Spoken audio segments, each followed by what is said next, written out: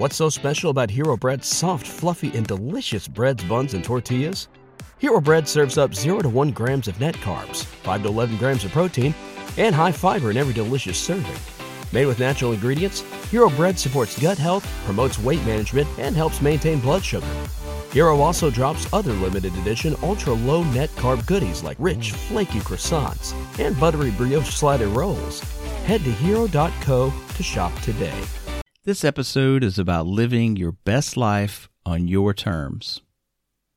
And the first step in that process is to stop doing the shit you hate and start embracing the life you love. You're listening to Zen Sammich, a podcast for the independent mind and anyone who embraces life despite its absurdities. Join former attorney and professor-turned-Japanese papermaker Mark Reed each week as he talks with creative, inspiring, and influential people, or as he shares his own research to help make your world a little better today than it was yesterday. So what do I mean by stop doing the stuff you hate? That might seem obvious on the surface, but I mean two things here. One, stop being complacent about mediocrity and living a humdrum life that you don't love. And two, stop doing things that you don't actually like, but you do them because you like the idea of doing them. There's more on that later. Let's begin with 3 of my favorite examples from history: Oscar Wilde, Vincent van Gogh, and Henry David Thoreau. The flamboyant and brilliantly witty Oscar Wilde was unapologetically himself, notorious for it. He lived a life that defied the societal norms of the Victorian era in Britain. Wilde refused to conform to the expectations of his time, and in doing so, he found a path to authenticity. You don't have to become a world-renowned writer to do this. But Oscar Wilde saw the absurdities of certain societal expectations. He had an eccentric fashion sense, probably be mild by today's standards. His writings were highly satirical, of course, and he rejected conventional morality. Now, am I suggesting you reject morality? Absolutely not. What I am suggesting is that you decide what is moral for you, and not based on what I or anyone else tells you it should be. I mean, can you seek guidance and wisdom from people, from books, etc.? Of course. But you need to pick your own values and morals and live a life that you know is right. Let me put it another way. If you simply live by the rules that somebody else just tells you, and you only do it on the basis of you trust that person more than yourself, for whatever reason, or you're afraid of going to hell, or you're trying to get into heaven, well, you aren't acting moral at all. In fact, in that particular case, your intent is selfish. You're trying to get reward or escape punishment. Rather, act out of a sense of compassion, empathy, kindness. Why? Because you care about others, and you care about the world. You see, I'm not giving you a set of rules to live by here. There's no thou shalt or thou shalt not in Zen or in this podcast. Zen is more concerned with virtues and value ethics. I'm suggesting that you're guided by your values, not a set of hard and fast rules. You believe that a world is good and kind and benevolent is better than a world that is cruel and cutthroat. So you contribute to the value of good by acting good for the sake of the whole world, not simply to save your own skin. I know that's a long way to go from starting out with Oscar Wilde, but stay with me. The point of the Oscar Wilde example is to defy convention, decide what's right for you. Vincent van Gogh, the troubled genius, he is another example of someone who stopped doing what he hated. He lived a life marked by poverty, mental illness, and rejection, but he never stopped pursuing his passion for art, even when society dismissed him. His dedication to his craft and his unwavering pursuit of self-expression are inspiring. He did what he truly loved rather than for the identity attached to what he was doing. In other words, he painted because he loved painting, and not because it brought him wealth or fame or because he thought he would look cool to be a painter. If you like collecting stamps or crocheting scarves and baby blankets because you love to do it, then do it. The love of the thing is more important than the identity attached to the thing.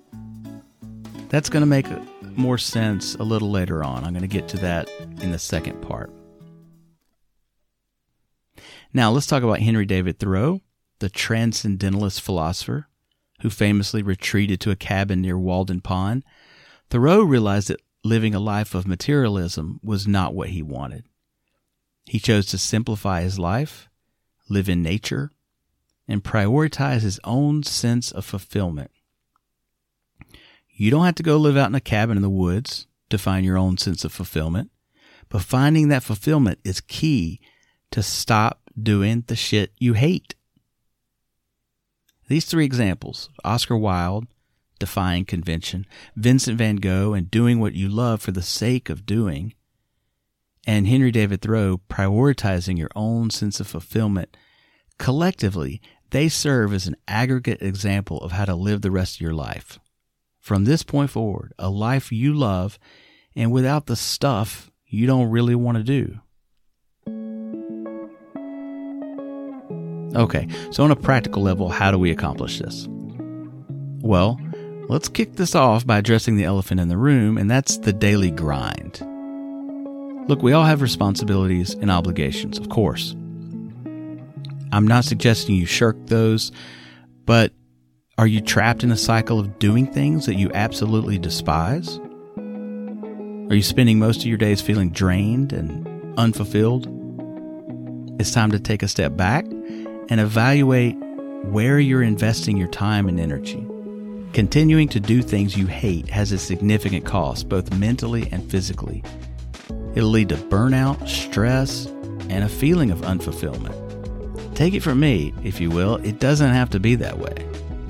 Identifying what you hate requires self-reflection. Start by asking yourself, what drains my energy? And what activities do I dread? This could be related to work, it might be relationships, or even just personal habits. And the next step is to acknowledge that change is possible and necessary for your well-being. You really got to hunker down and say, you know what? I'm not doing that shit anymore. And look, folks, confession time here. I am not holier than thou. One of the things I've hated in the past is overcommitting myself to too many projects. It winds up burning me out, stressing me out, and I just don't have time for everything. So I don't jump on board every offer I get these days, and I do get a lot. It's about setting clear intentions and goals for what you want in life. Hear that one again. It's about setting clear intentions and goals for what you want in your life. That might mean doing something a little uncomfortable, like telling someone, hey, I appreciate the offer, but I'm just not taking on any new projects at the moment. I can't do your podcast. I can't write an article for your blog. I can't watch your kids or your dog this weekend while you're out of town. Whatever it is for you in your life, it might be uncomfortable to say no to those things that you actually hate to do, but keep in mind the intentions and goals that you have for your life. The power of choice is your greatest asset. You have the ability to shape your life and create a reality that aligns with your desires and values. And it starts with the courage to stop doing stuff you hate and start doing more of what you love. That's part one, the daily grind stuff. Now, part two is equally important to ponder and act upon. It has to do with figuring out what you actually love and not the idea of what you think you love. What do I mean by that? Well, here's an example. I used to really want to learn how to play the guitar. I took a few lessons. I tried other methods like tablature. And if you don't know what that is, guitar tablature is a method of notating music in a way that beginning guitarists can learn songs quickly and easily. It's essentially just showing you where to put your fingers. So in other words, it's kind of a loophole around learning how to actually read actual sheet music. So I did all that stuff. And believe it or not, I actually got a Zen lesson out of trying it. As the new year unfolds, make it a year of comfort and indulgence with Minky Couture. Wrap yourself in the lap of luxury with our exquisite blankets. Picture the cozy moments, the warmth of our premium materials, and the stylish designs that define Minky Couture. Welcome the new year with the ultimate in comfort and sophistication. January is your month to embrace luxury. Visit minkycouture.com or your nearest store today. Elevate your comfort, elevate your style with Minky Couture. Because there were so many factors that I couldn't control. From the guitar I was using, I wanted an acoustic guitar, but I was learning on an electric guitar. That's neither here nor there, but I wasn't ever even sure if it was tuned right or not. To the tablature music I had, it was in a book. I just had to play what was there instead of learning to play songs I really wanted. All I could really control was my reaction to these conditions that weren't perfect, that I didn't particularly like. And that's like life itself. It's never perfect. It's never exactly the right conditions. You don't control the wind when you want to go fly a kite. Sure, maybe some days it's perfect, but a lot of times it won't be. All you can do is control what you're going to do with the amount of wind that you're given that day, or you go do something else.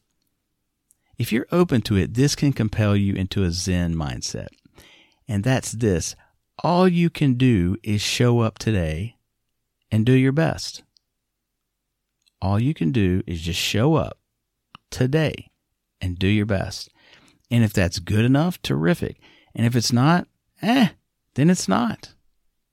But the thing is, I discovered I like the idea of being a guitar player more than I did actually playing the guitar. I never really enjoyed it. Even when I hit the notes, the tabs correctly, and I produced what sounded like a familiar song, I didn't actually reap any beneficial joy from the playing itself. I just wanted to be a guitar player, probably to impress girls.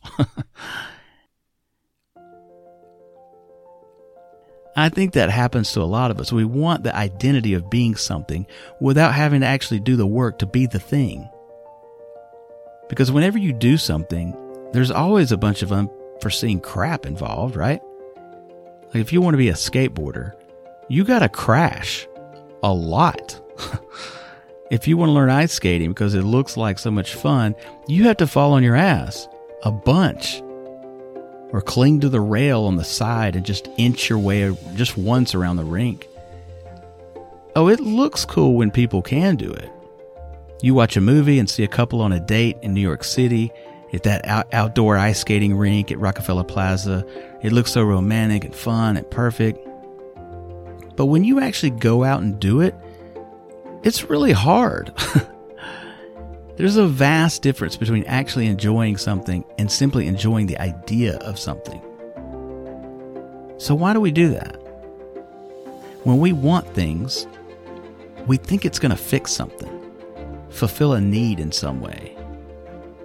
I look back and I basically felt like, oh man, if I could ice skate and play the guitar and I don't know, juggle, then I'd be sexy and cool.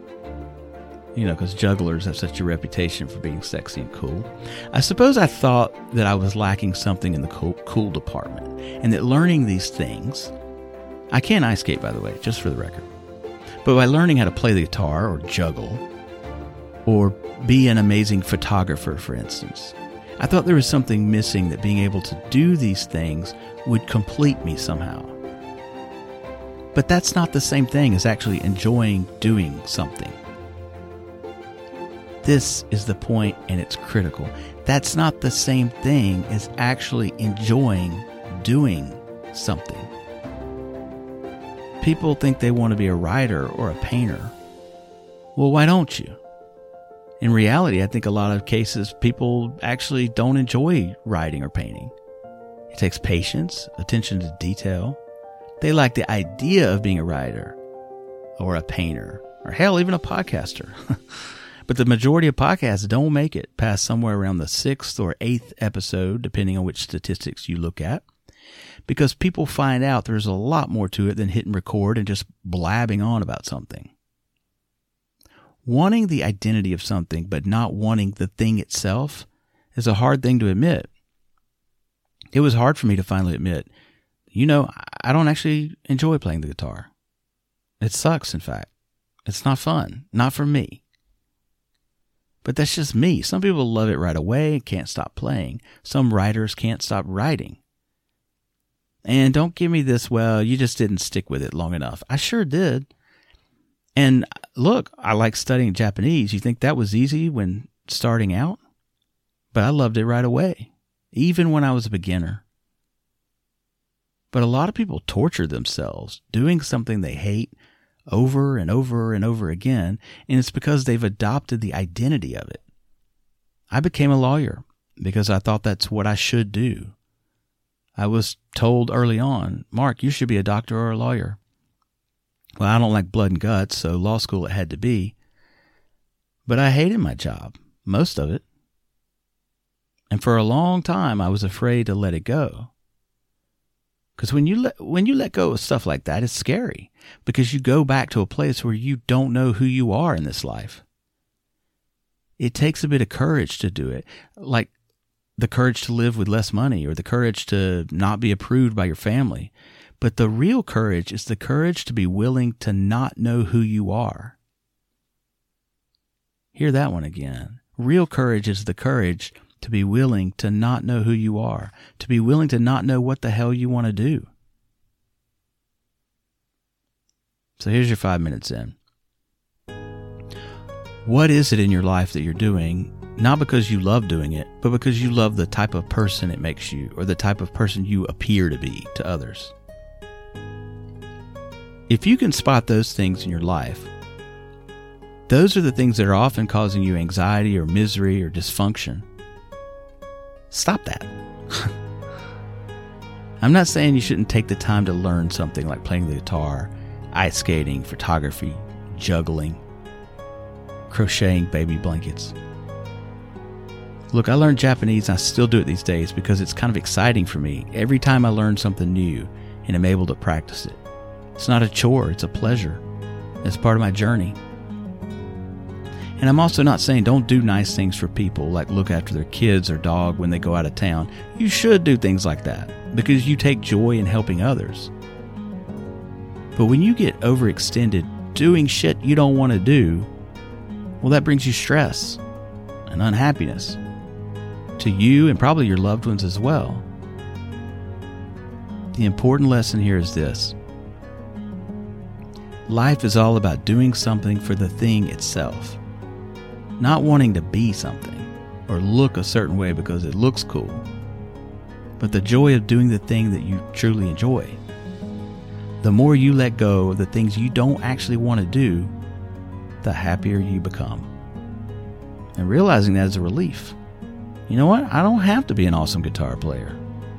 I can be a nerdy guy who studies Japanese in his spare time. I don't have to show up for that Zoom meeting or LinkedIn Live presentation if I'm not getting fulfillment from it. There's a liberation and comfort that comes with letting go of those things that aren't really you. And believe it or not, that is a very Zen thing to do. If you're into that sort of thing, and you don't have to be. Alright, that's all, folks. Stop doing the shit you don't really want to do. Both the day-to-day grind stuff, the adhering to convention stuff, and the stuff that you're doing just because you like the idea of it, but not really the thing itself. Just focus on the things that you truly find joy in. Start embracing the life you love. Continue to be kind, of course. Share love and concern for others. Always do that. But look to the lives of people like Oscar Wilde, Vincent van Gogh, and Henry David Thoreau. Live your morals, live your passions, and prioritize your own sense of fulfillment. Okay, with that said, one of my great passions is this podcast. If you enjoyed this episode, please consider a small donation. That's what keeps the show going. You can do that at zensammich.com. 2 different ways, both of them work. Or if you're interested in sponsoring this show, I would be happy to promote your interest so long as they fall in line with the premise of what I do here. Contact me at zensammich@gmail.com to discuss sponsorship possibilities. That's all, folks. Stop doing the shit you hate. Thanks for listening. And most of all, breathe. Don't forget to breathe.